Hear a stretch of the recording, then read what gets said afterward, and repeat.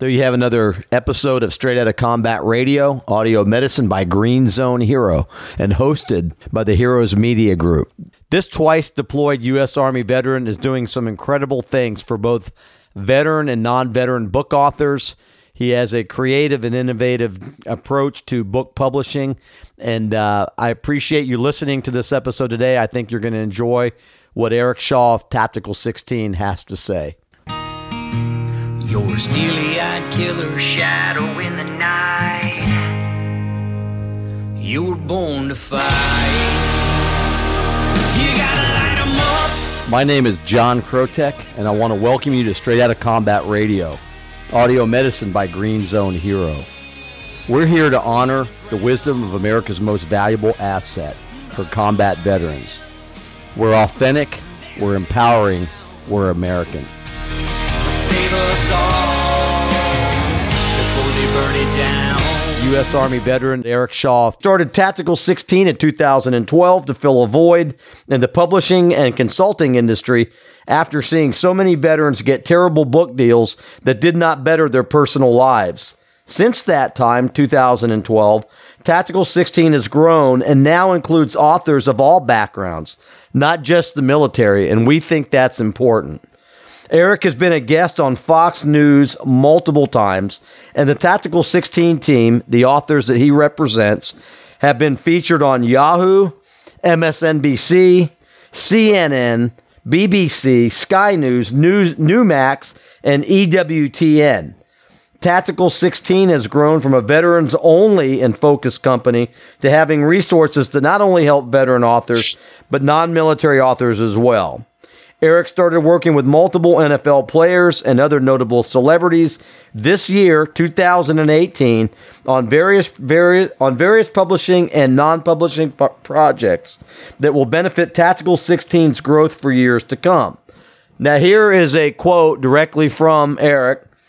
Our goal is to build a one phone call network. So when our Tactical 16 teammates need some help, we can provide it quickly and efficiently from reputable and proven professionals. End quote. Eric's hobbies include building rifles that he never gets to shoot, and he just gives them away, and I already said once, I want one of those bad boys. He also plays softball with Toby Keith. Many of you know who he is. Buying cars that he rarely drives, and nerding out to military aircraft that fly over his house day or night. Welcome to the show, Eric, for round 2. Hey, brother. Glad to be here again. We had a little bit of a glitch. You know, it sounded we were smoking and joking. The first 13 minutes of our original interview sounded like two aliens talking to each other, and Eric says, yeah, because we were. So let's get this one right. Anyhow, I'm so glad to have you here, Eric, because we've been trying to get you here for a year, and we finally were able to pull it off.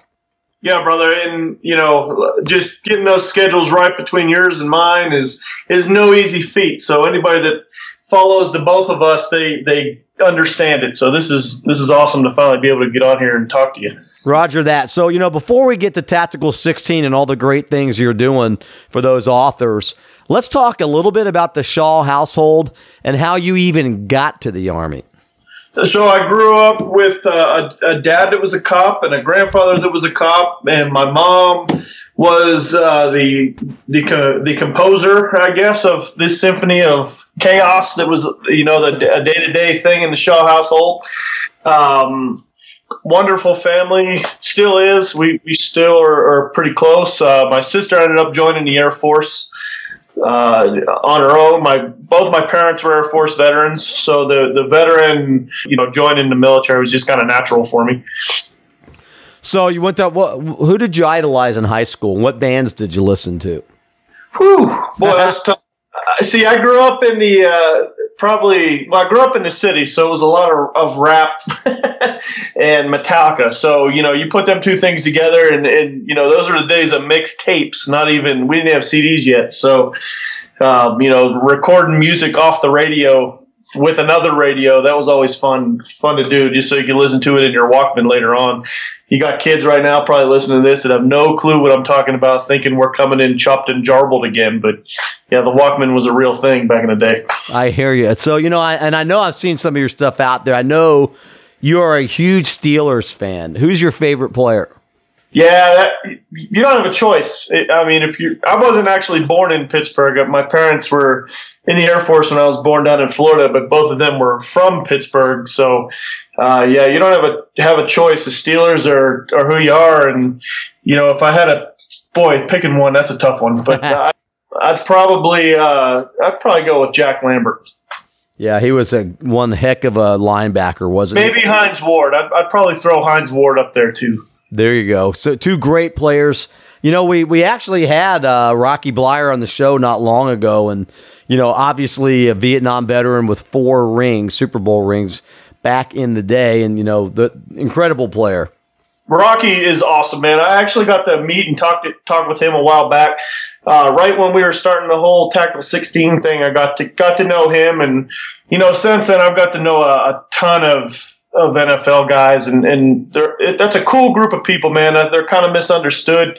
I got a friend, Mark Clayton, played for the Baltimore Ravens. I think we're gonna get him on this show. I think you guys will have a good time talking to him. But just with the TBI stuff that they're dealing with, and the TBI stuff that we're dealing with as veterans, the makeup mentalities that we have are kind of the same with leadership. It's a natural fit.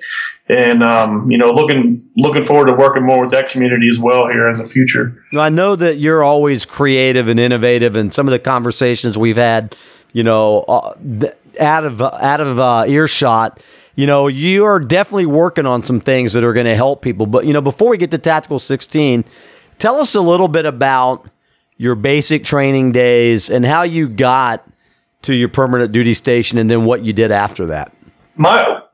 I had the start of my career was an interesting ride. We went to Fort Jackson. We were supposed to go from Fort Jackson to Fort Benning for our basic training, but we never went to Fort Benning. We stayed at Fort Jackson. While I was there, I was told I was going to be a mechanic on Bradley's, which, if anybody listening knows me well enough, they know that would have been a short-lived career, because I'm not good with any wrench. So, went from Fort Relax in Jackson down to Fort Bliss to learn how to be a Bradley crew member, not a mechanic, thank God. And I was down at Fort Bliss when 9/11 kicked off, and coincidentally enough, on 9/11 we were learning how to shoot down airplanes. So just kind of a wild ride to start a military career off, but I have no regrets, and if I had to do it again tomorrow, I would sign back up in a heartbeat. So you guys were definitely trained up and ready to go. I think everybody remembers globally where they were at when 9/11 took place. But, so tell us about your first deployment. When was it, 2005, right about the time things were starting to heat up in Iraq? Yeah, 2005, OIF, 2 or 3, I don't even know what it was, but we originally thought we were going to go over there to kind of mop things up, and it was the complete opposite of that. It was a meat grinder of a deployment. Anybody that was in Iraq during that 2004 to 2008 probably period knows exactly what I'm talking about. There was never a dull day over there. But it was an experience, and in hindsight, with the way my life has gone, it definitely made me a better person once I got back home. Well, what do you think, Eric, what do you think impacted you the most, good or bad, from being in that environment? I always try to find the good in everything, man. It's really easy to find the bad. You can just log on to Facebook now and find all the bad you want. So, I always try to find the good, and, just if I had to summarize both of my deployments, it's just, you just don't take anything for granted, and you enjoy every second that you're on this planet and make each one count, and that's something that I've been trying to do here since 2007 or whatever, when I started working with veterans, back then, and 2012 when we launched Tactical 16. Well, what do you think kept you focused over there? Just wanting to come home. You can, any combat veteran that's listening to this knows it's easy to get distracted, and sometimes in combat if you might only have the luxury of taking your life hour to hour, depending on what kind of situation you're in. And, you win that first hour, let's focus on the second hour and win that one, and so on and so forth down the line. And in, the grand scheme of things, I think all of our goals was just to come home, get on that plane and get back to your house, And everybody knew what they were fighting for. Yeah, absolutely. And we don't get paid to deal with the politics, the guy to the left and the right, and they went over there for the same thing, and sometimes that's what you had to focus on. That's why you're over there doing it. So you got back. So that was your first deployment, I guess probably enough for any human being. You got back, came back to the States, and then I know you went back to Afghanistan in 2012. Yeah, 12, 13, I think, somewhere in there. So what was that transition like coming, back to the States that first time? Well, when I got back from Iraq, I was ETS, and my MOS was phasing out. The unit that I was in was moving from Fort Carson down to Fort Hood. I had just bought a house. I had a newborn. My wife was trying to get her life and career established, and it just wasn't going to be a good time for us to move. And it just felt like the right time to kind of, close the book on the active duty chapter of my life. So I joined the reserves. Got into satellite and space operations and focused on that. And that took a long time, to be efficient enough to actually know what the words meant on my resume when I would apply for jobs, so that took a lot of time. And, through Washington, D.C., up to Pittsburgh and back up to Colorado Springs here, that was the journey I took during that while I was just trying to get proficient in that career field. And everything worked out. And in 2012, I was asked to take a reserve team to Afghanistan as the NCOIC. And at that point, I had been fortunate enough to find some success in the civilian world. And it just felt like the right thing to do was to take these young soldiers over there and do my best and provide some knowledge and help them get the job done. So what did you see as the difference between Iraq and Afghanistan? They're two totally different battlefields. There's nothing that works in Iraq that will work in Afghanistan and vice versa. And it really took for me to go to both places to fully understand that, because when you're armchair quarterback and stuff and you're saying, well, why can't they just do this in Afghanistan? They're doing it in Iraq and it's working. Well, it doesn't work that way. They're not even in the same quadrant of life, with those two places. Afghanistan's like in the year 200, and Iraq for the most part might be in 1965. So they're a little bit closer to where we are now. Wow. But it's it's just two totally different mindsets and way of living, and we're sending American soldiers over there to fight both fronts, and they're doing an amazing job. So that's awesome. So what do you think, looking back on it now, I know that you had mentioned a very memorable moment for you while you were in Iraq about the voting. What was, describe that? That was probably the most memorable moment of both deployments, because when you go on these deployments, you hope you're making a difference, and you hope it wasn't for nothing.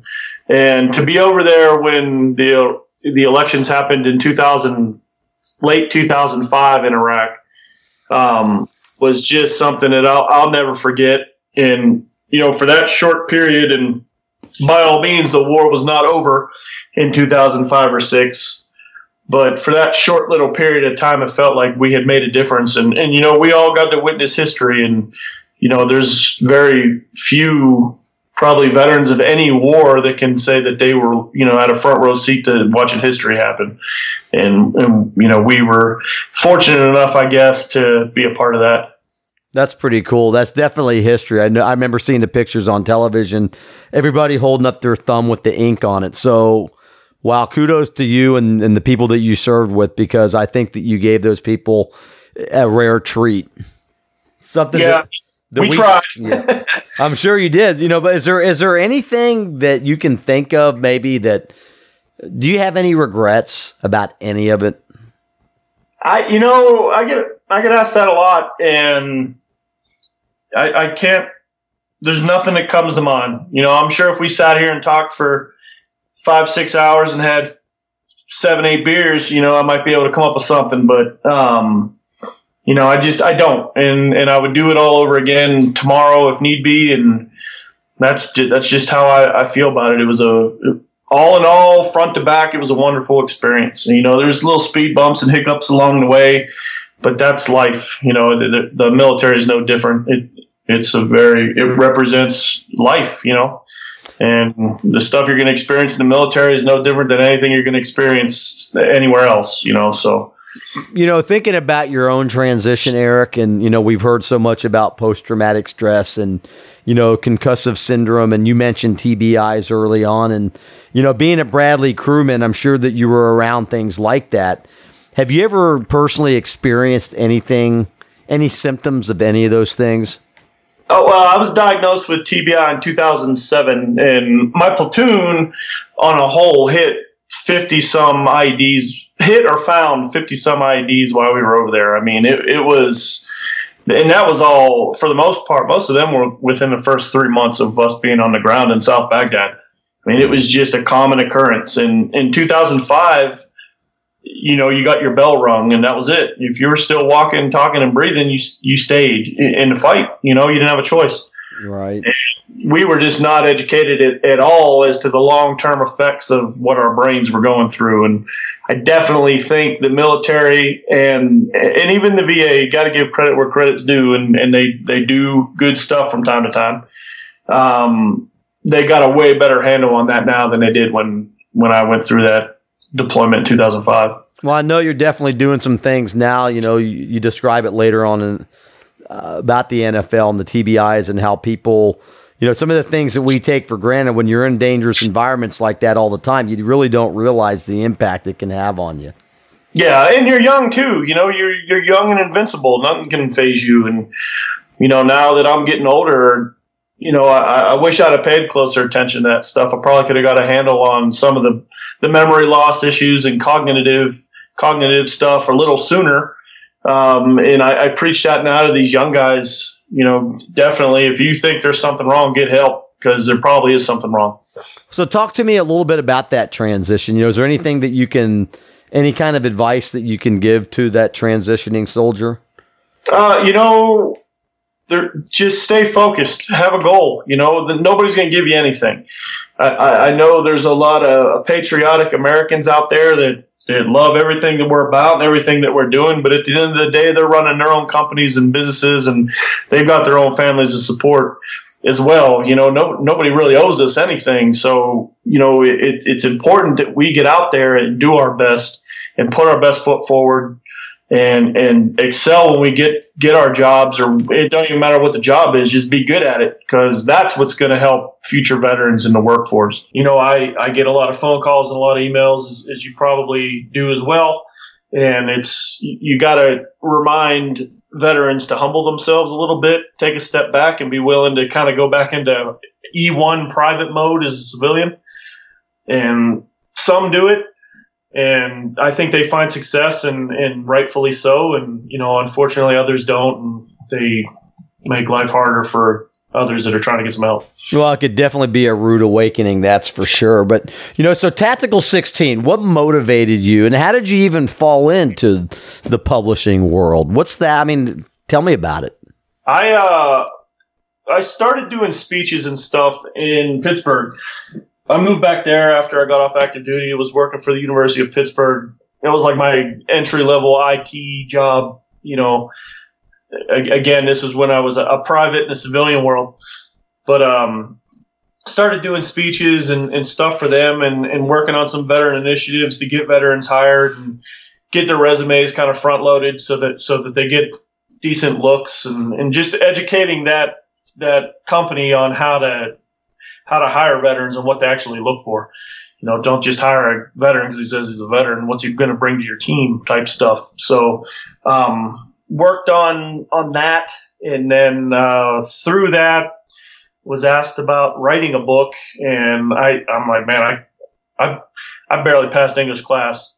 every single year I had to take it in high school, So I'm like, I'm not sure if I'm going to be the one that you want to hear that story from. Bring crayons, I guess.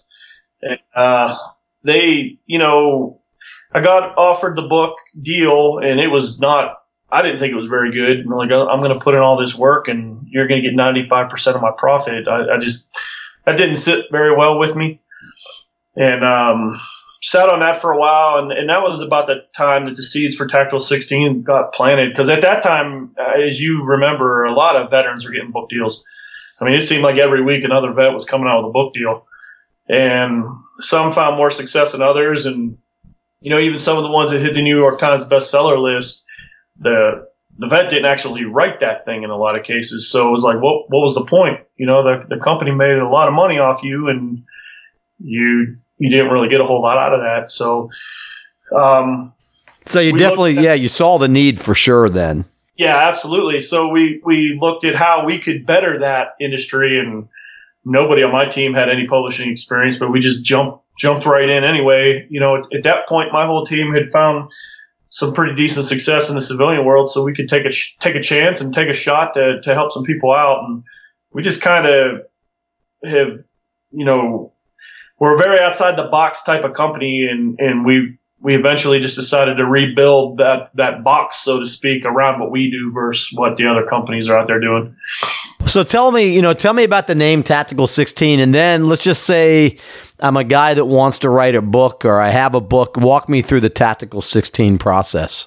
The name, we took the Tactical name just based off, the military side. It was something that I was comfortable with, living in that world, being a Bradley guy for all those years, and it was something I could relate to. And the 16, we actually took from the 16 acres at the World Trade Center, and kind of threw that in there too to pay homage to that day and all the heroes we lost on that day. So that was kind of how we did that. We don't really advertise that much, but that's the meaning behind the 16.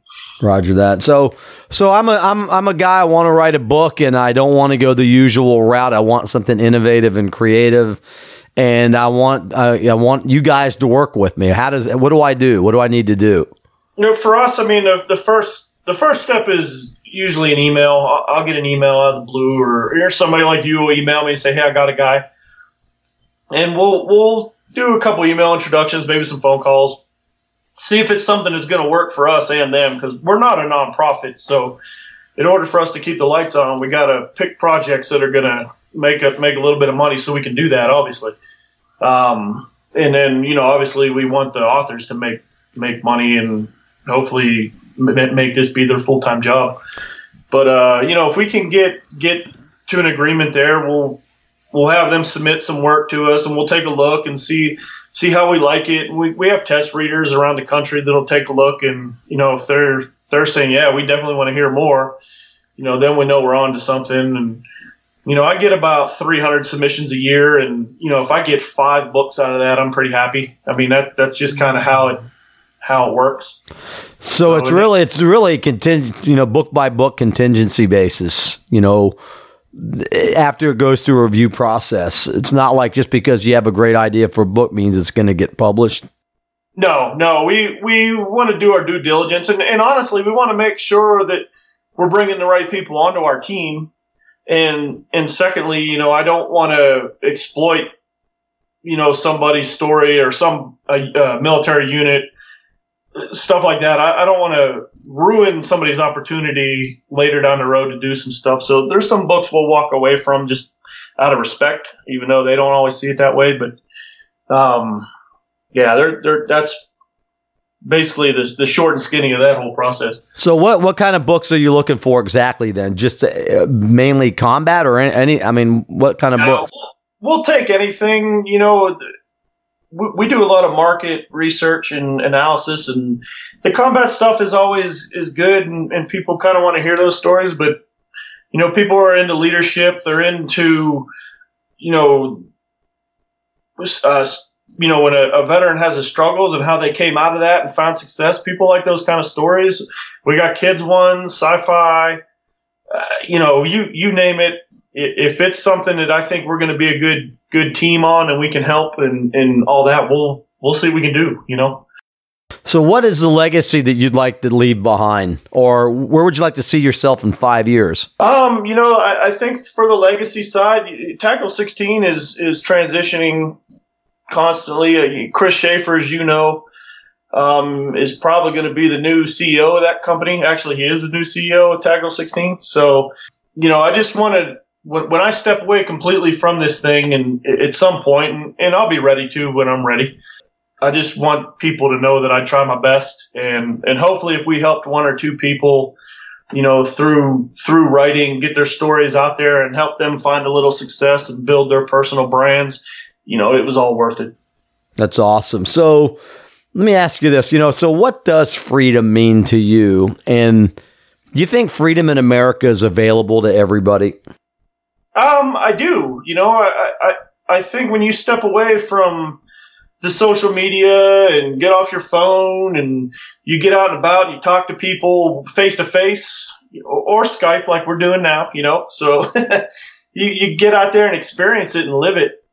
This is a very unique country we live in. There's always room for improvement.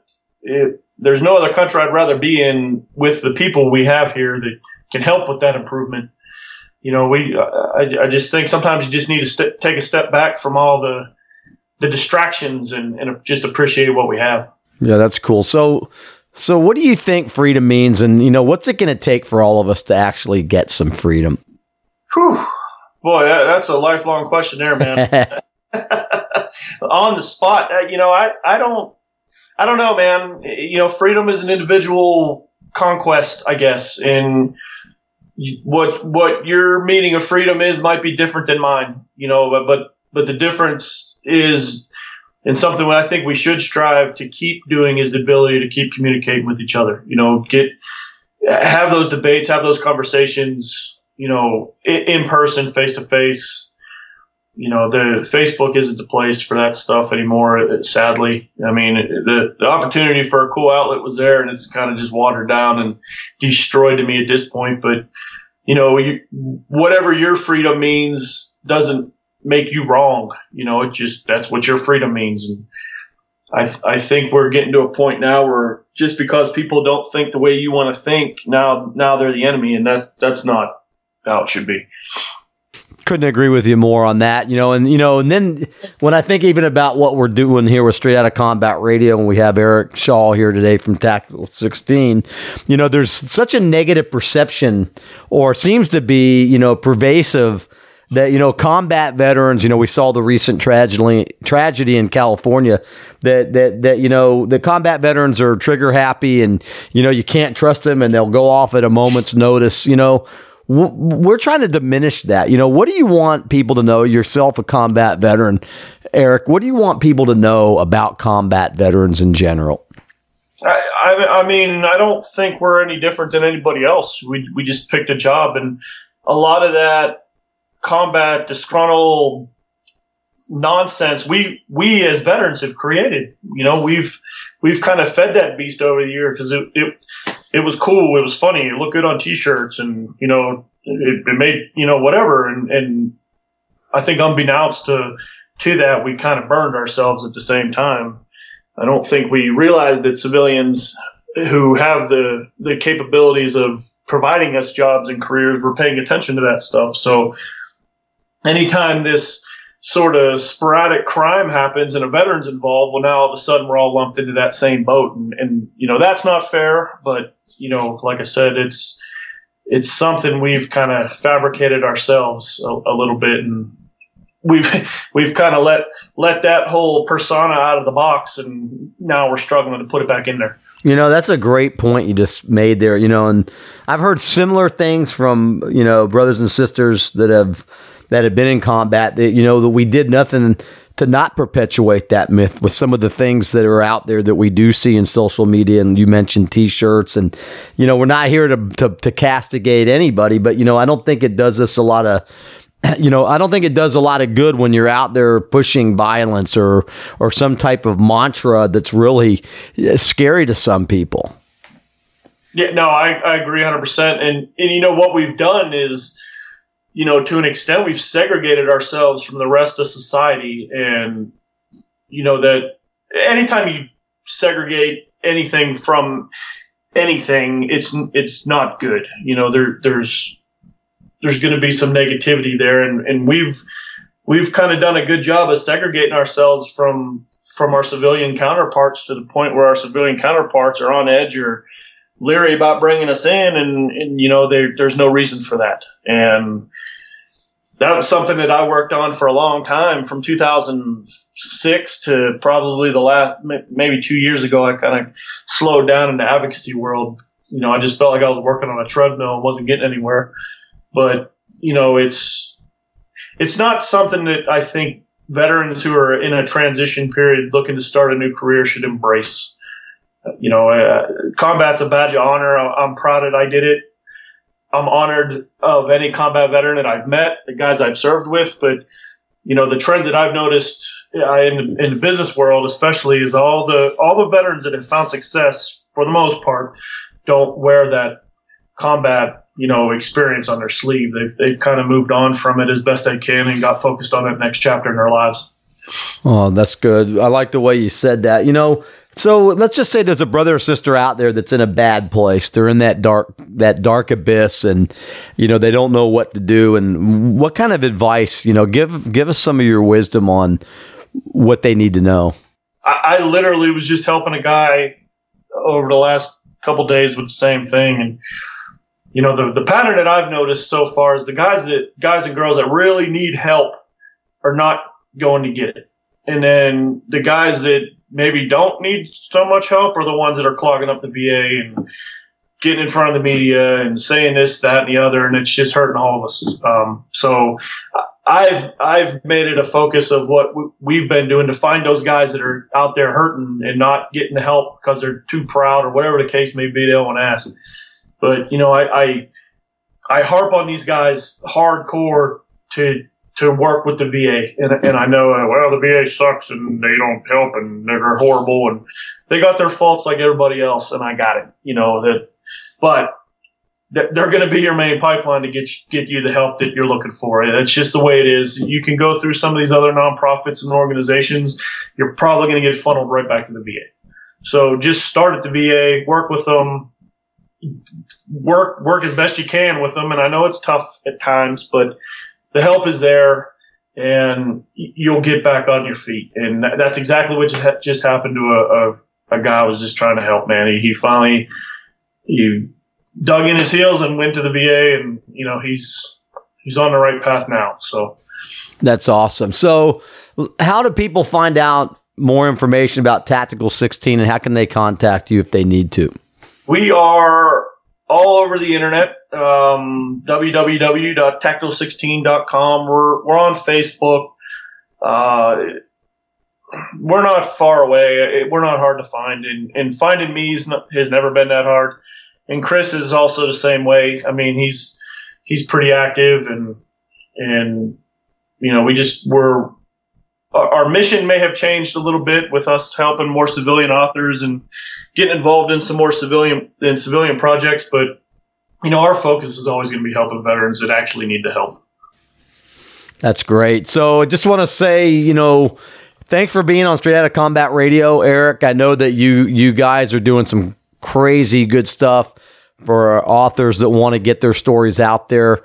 I can't say enough about, the advice that you just gave people and the wisdom that you gave to those non-military people, our brothers and sisters, citizens. Looking forward to our next conversation. If there's ever anything that we can do to help out the mission, I know that we have interviewed a few of your authors, maybe half a dozen, and we'll continue to hit them up as we move forward. But is there anything else you'd like to say as we close out this first episode? No, I just appreciate you having us on, man. We're constantly looking to just bridge the gap, so to speak, with veterans and some civilian stuff. And, we're working with companies like Live Headphones, run by a friend of mine that played in the NFL. Mark Clayton, he was a number one pick of the Ravens a few years back. He was All-American with Oklahoma. So if I'm learning more about the NFL side of the house and kind of what those guys are going through with traumatic brain injuries and stuff like that. So we're going to kind of work together and see what we can come up with there to help everybody. That's what what we should all be focused on right now is helping everybody. Don't just focus on one segment of our society. Let's see how we can put some stuff together and help as many people as we can. So, and I appreciate what you're doing, man. I think you guys are really pushing that message as well, and it's fun to be a part of and be your friend, man. Well, thank you. I appreciate that. You know, and I loved him before I even had the opportunity to work with him. So he's got a great product. And like I said, he listens when I talk veteran stuff, and I'm listening when he's talking NFL stuff. And the TBI thing is a real deal, you know, as a lot of us know. So anything we can come up with that might be a therapeutic fix that doesn't involve a ton of crazy psychological meds, I think it's worth looking into. So.